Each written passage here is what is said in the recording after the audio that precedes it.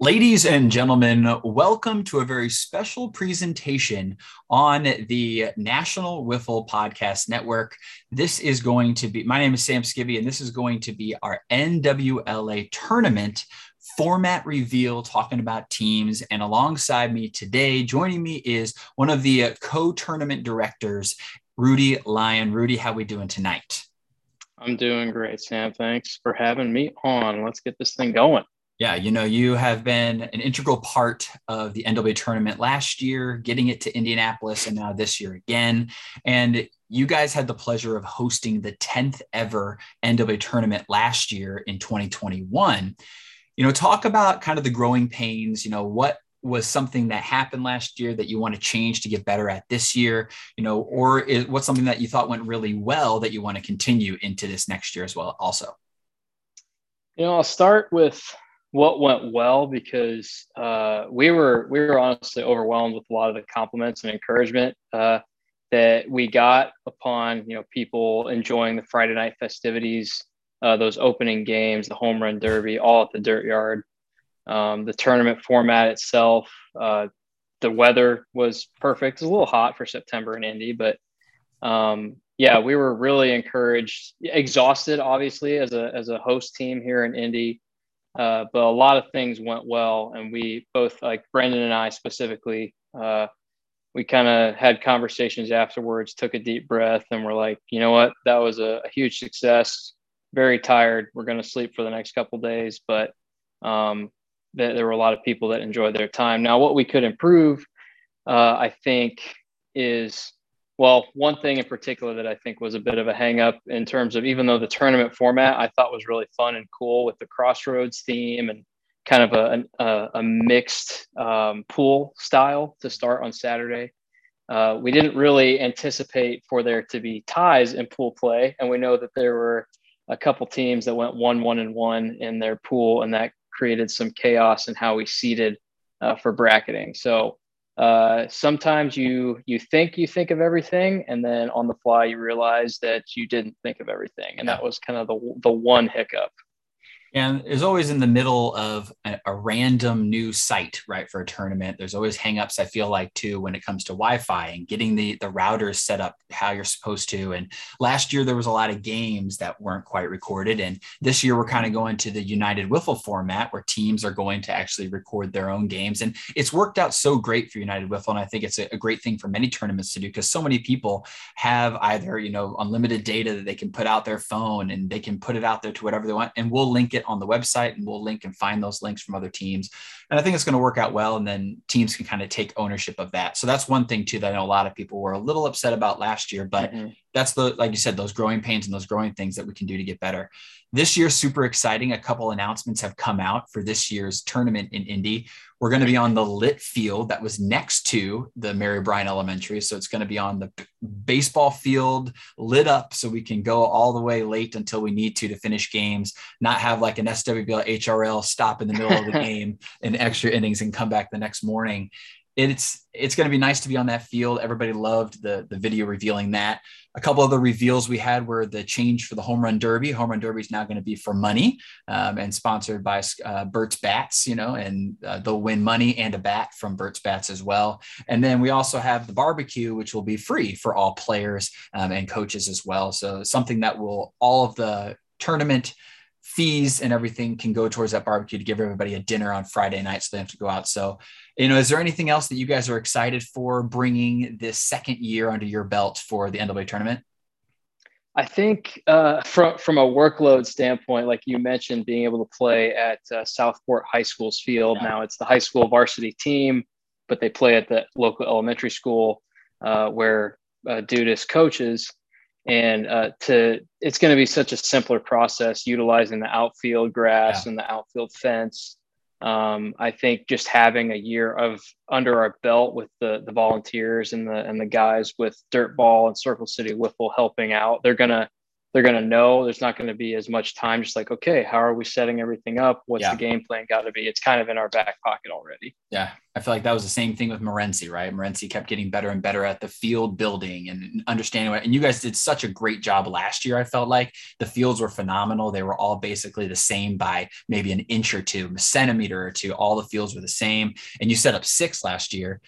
So this year only being able to set up 4. And that brings me to my next point, and that's the teams. You know, we have actually gone down. Last year we had 18 teams attend the NCAA tournament, but due to the move in July and some scheduling issues for different teams, we've had a bunch of teams drop. And this year we're going to roll with a 12-team tournament.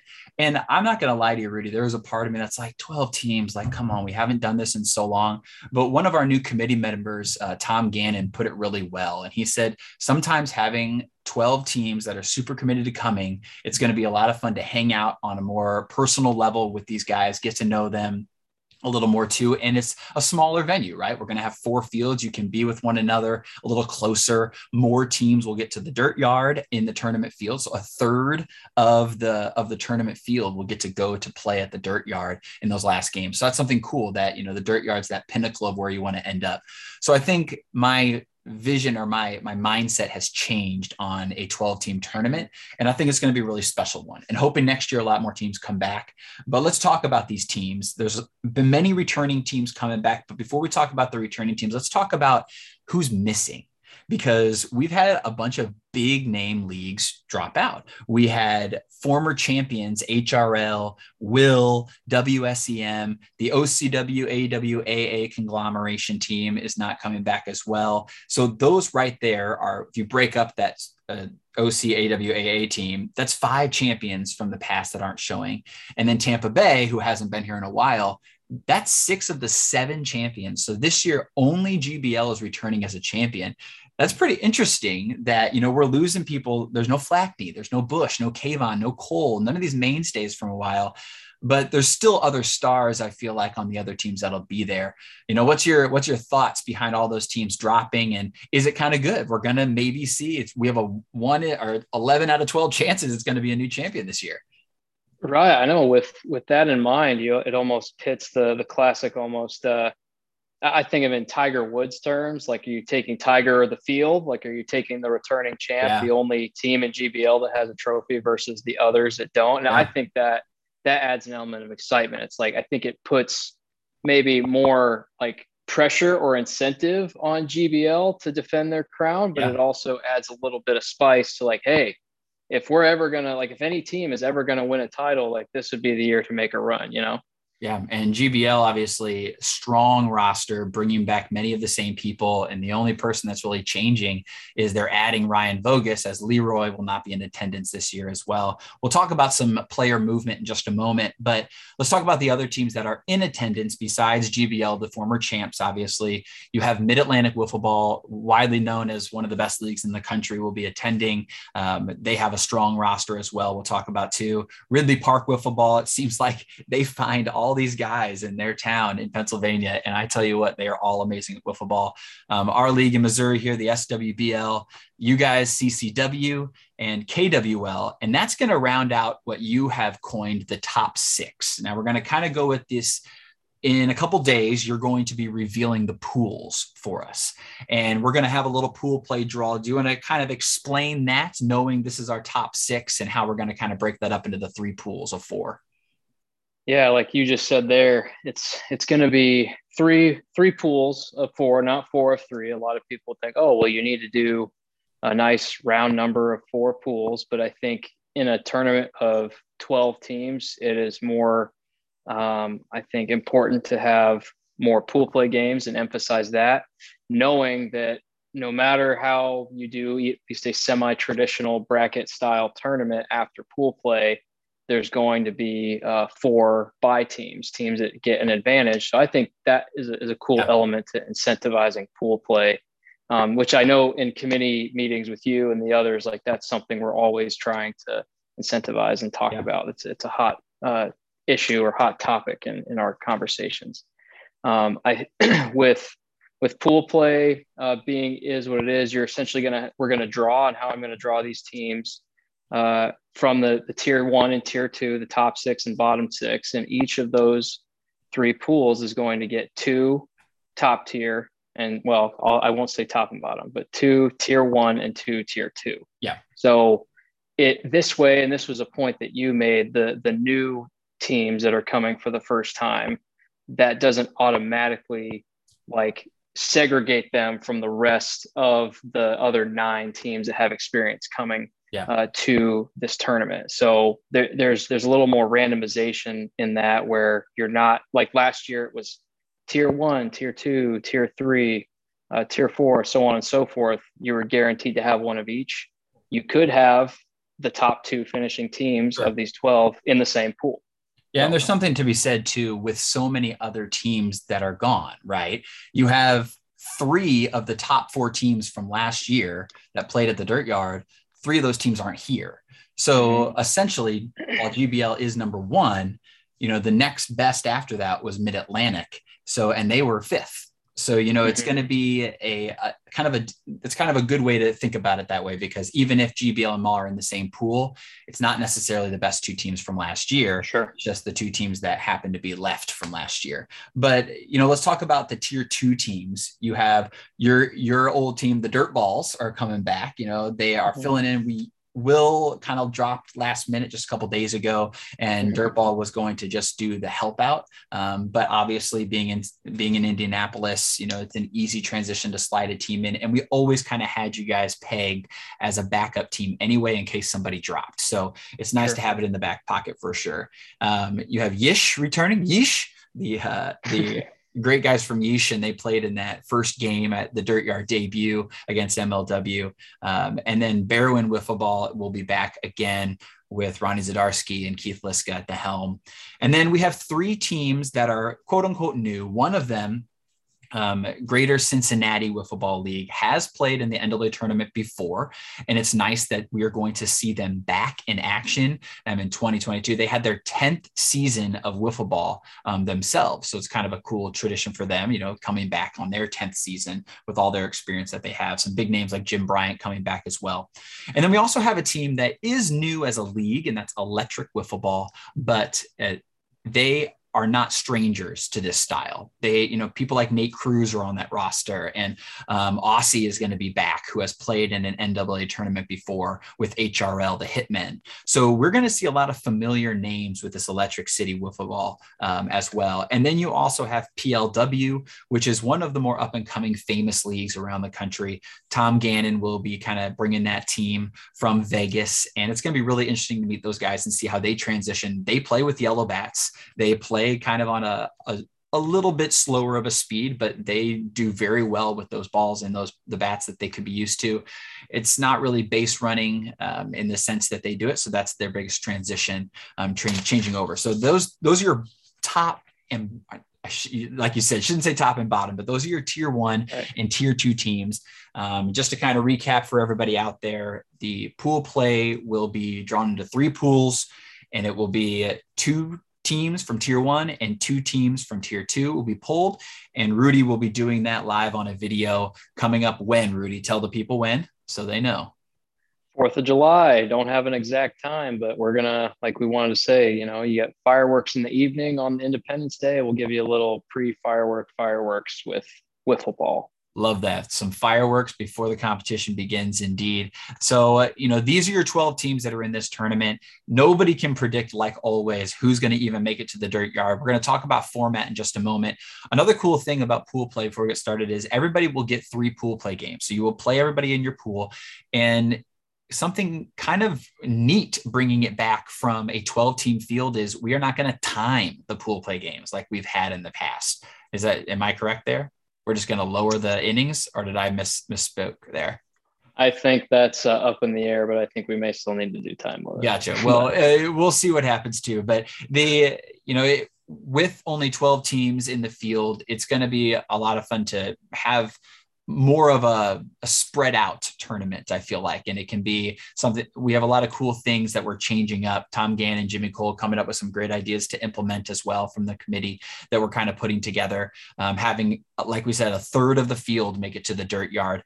Why don't you walk us through? We know pool play is going to happen on Saturday. We're going to wake up. We're all going to be playing 3 pool play games, and then it's going to be seeding in the early afternoon. But kind of talk us through Rudy, what happens after pool play? Obviously, the top three from each of those pools will probably be making it out and getting a bye, but there's also going to be one quote unquote wild card team that will be there too. So talk to us about the next step after pool play. Yeah, so once we complete our round of pool games, I do roughly about 3:30, 4 o'clock, assuming we still have time limit for those games.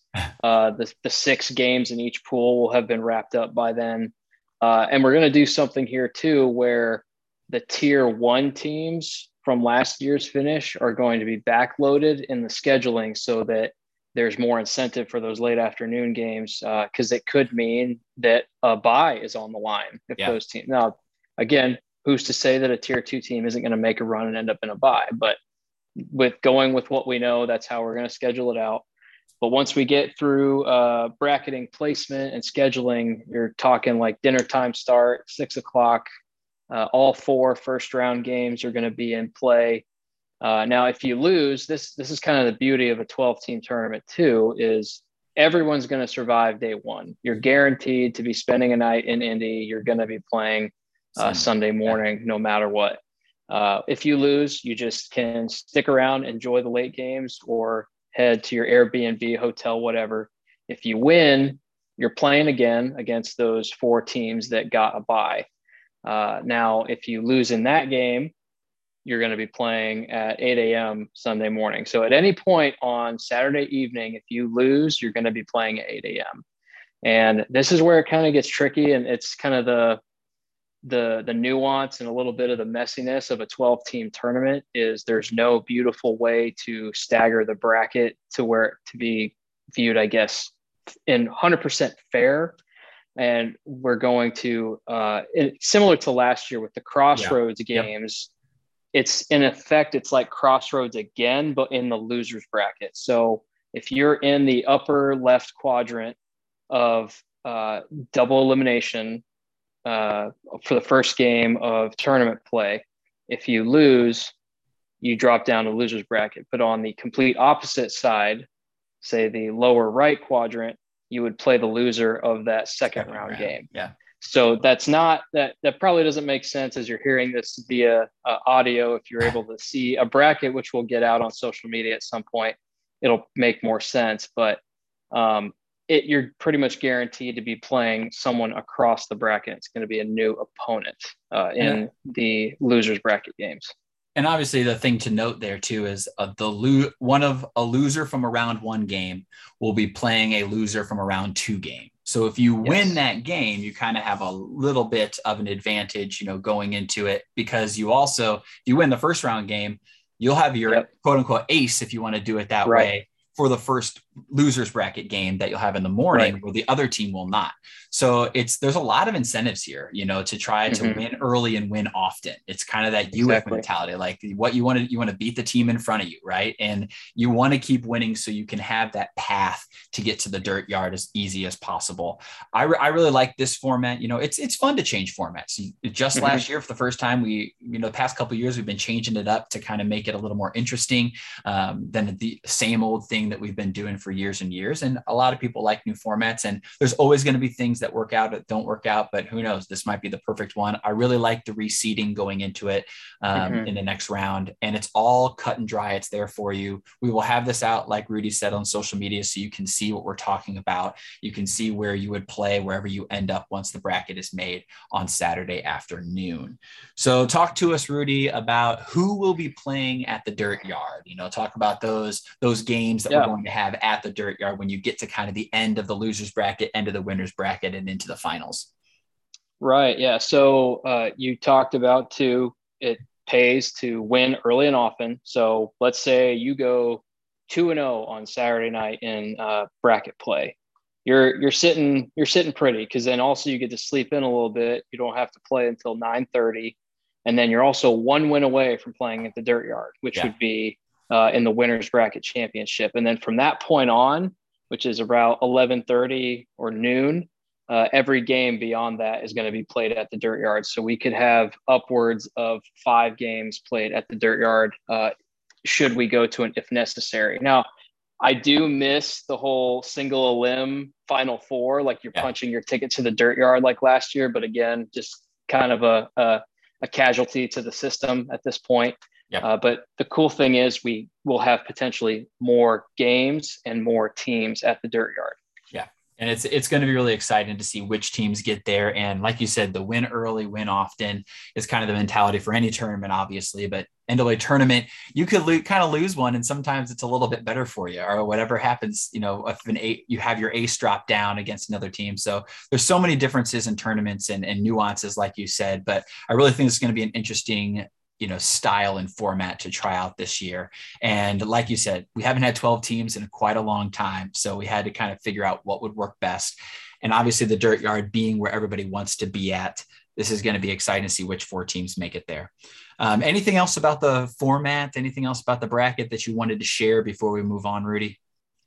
No, you've probably learned too, just being on the committee with me for the last couple of years. This is where I kind of nerd out. I don't know why, having worked in recreation sports, like putting the puzzle pieces together, yeah, and doing bracketing can be such a mundane, simple thing. But this is where like my creative juices get flowing. Like I know I was spitting out 3 different options based on how many teams we were going to get, and we had great back and forth with the committee. And I think as I kept spelling these options out, this one kind of made the most sense to me, and it was evident that everyone else was on board with it. So I'm excited to see how it plays out. It honestly is pretty much exactly like a 12-team double elimination tournament. The only difference would be it makes it a little more fair in the sense that you have that reseeding from the first. It kind of gives that advantage to the teams, like you said, that win in their first round game too. Like you want to go for it, and it gives incentive too to win with your ace, right? You don't want to take an easy game lightly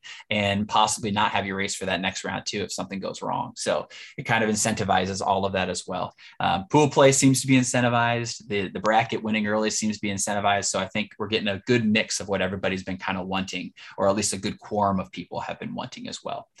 At the beginning, we talked about all these names that were missing from the tournament, right? We've had so many former MVPs, Jimmy Cole, Kayvon, Bush, Flackney, guys that aren't going to be there for this coming season. But there's still so many stars that are in this tournament. You have, your GBL guys, you have the Yonkmen, you have Wes, you have Detmar that's coming back for GBL in their championship run. The entire Mid-Atlantic roster is pretty much all stars, right? Like the entire Juggernauts team of the year from last year, they're all playing for Team Maw. You have a Baranowski who just pitched great for MLW that's going to be joining Grant Miller and Mike Hogan for the KWL team. And you have, of course, some flamethrowers, Cam Smith, Tommy Loftus. CCW has a couple flamethrowers, it seems like, with Reed Warner coming as well. And then, Brendan Dudas, obviously a great hitter in his own right, the host, but also will be playing for CCW. There's a couple of groups of people I wanted to talk about with you. There's a couple of players that played in a different team last year, and they're kind of changing over. Something new this year, and it's kind of going towards that. Still the same rule applies. Like we want you to play in that league to go. It's not like we just want to say, hey, I'm going to join, Mid-Atlantic because I want to. I haven't played in Mid-Atlantic, but I want to play with those guys, so I'm going to play. But playing the 3 games minimum gets you to move wherever you want. And that's something the committee really talked about last year was, you know what, who cares? If Brendan Dudas plays in CCW, Dirt, Skibby, goes to KWL, goes to Griffle Ball and plays in all 5, let him compete with whatever team he wants as long as he qualifies for that team.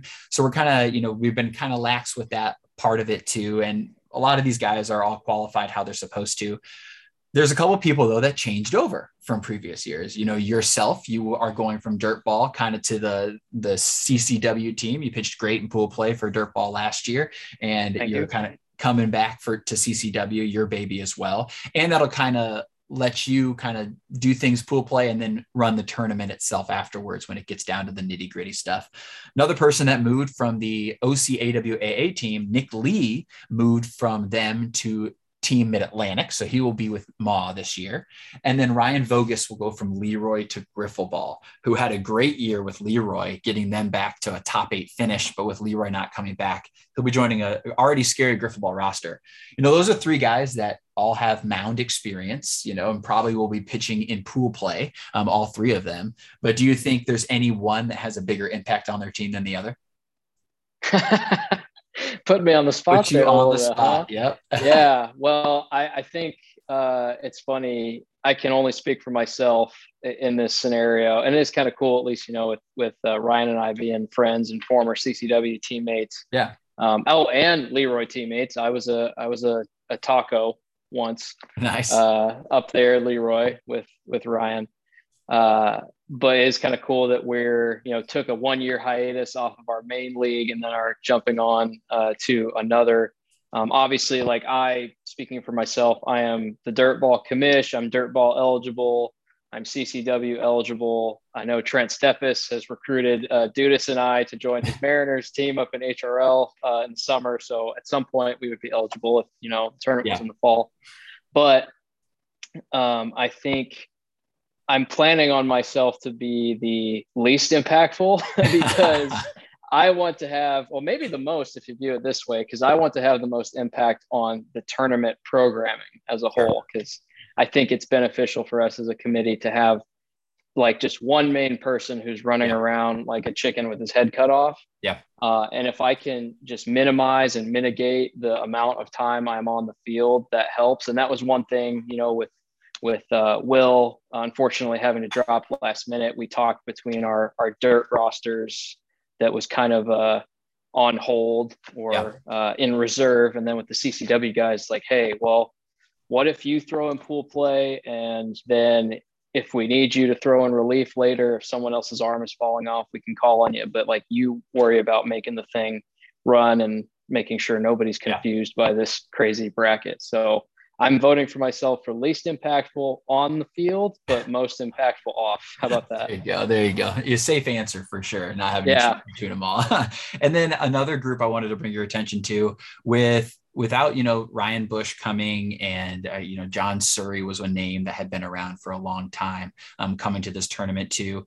There is now, looking at the rosters, unless something changes, and it has to change pretty quickly if it's going to, but from what we know, there's 3 players, myself included, Jeremy Radijak and David Ayers. There's only 3 in the club that will make this their 11th out of 11 tournaments. Yeah. So it's kind of interesting. They're really dwindling. Every year there seems to be somebody that kind of drops off, right? And this year it's going to be very strange not to have Ryan Bush at an NWLA tournament. He's been the guy on both sides of the ball. So it's going to be strange not seeing him there, but those are the 3 guys that are left for the 11 out of 11 tournaments. So Rudy, it's going to be a great tournament. We thank you and Brendan and all of your guys from Dirt and from CCW that are putting in the work to get this going. I really think this is going to be a big grassroots effort from everybody, and even coming down from the teams, not only traveling and getting there, but also filming their own games and, letting us have kind of the freedom of not having to worry about that. One thing that I think the NWA tournament really prides itself on is, while yes, there are times that the stats may be wrong, there's always stats. You guys have done a great job with that. And we're going to get the stats still ready to go, and everybody, stat keepers and all of that, still at each field. And we want to thank all of the teams that are returning. And we want to thank even the teams that are not coming back, but have still expressed interest. And we know that they want to come back in future years. It just didn't work out for them this year, kind of hit all at once. So the committee is going to do a great job to see what worked this year, what didn't work, and make it so that we can get more teams out and back to the NWA tournament. Because this is one of the best tournaments in wiffle ball history. It really is. It's one of the best tournaments and one of the most different and unique tournaments in wiffle ball than there's ever been, bringing all-star teams from different leagues around the country. Rudy, is there anything else you want to add to our format podcast here? Going to give the people a little taste into what's going to happen in 2022. Yeah, I'll just add to Tom Gannon's point that he gave us good perspective. It's sometimes we get lost in the quantity game, and I've always been a quality over quantity and a kind of a personality, and so I don't necessarily think it's a bad thing that there's 12 teams. You don't have to view this as like a death rattle or anything. Yeah.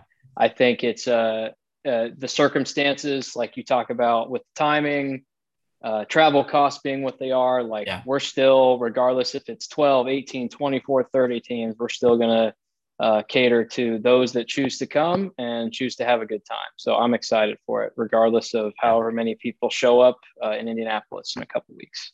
Well, again, Rudy, thank you so much for joining me. And everybody, thank you for listening. If you are listening on the National Wiffle Podcast Network, we will see you guys coming up on Friday, July 15th for the 11th installment of the NWLA tournament. It's going to be really exciting to see which of the 12 teams make it to the dirt yard and which one will hoist the trophy. Will it be Tiger Woods in GBL or will it be the field? We will find out coming soon. Rudy, thanks for joining us. Everybody else, see ya.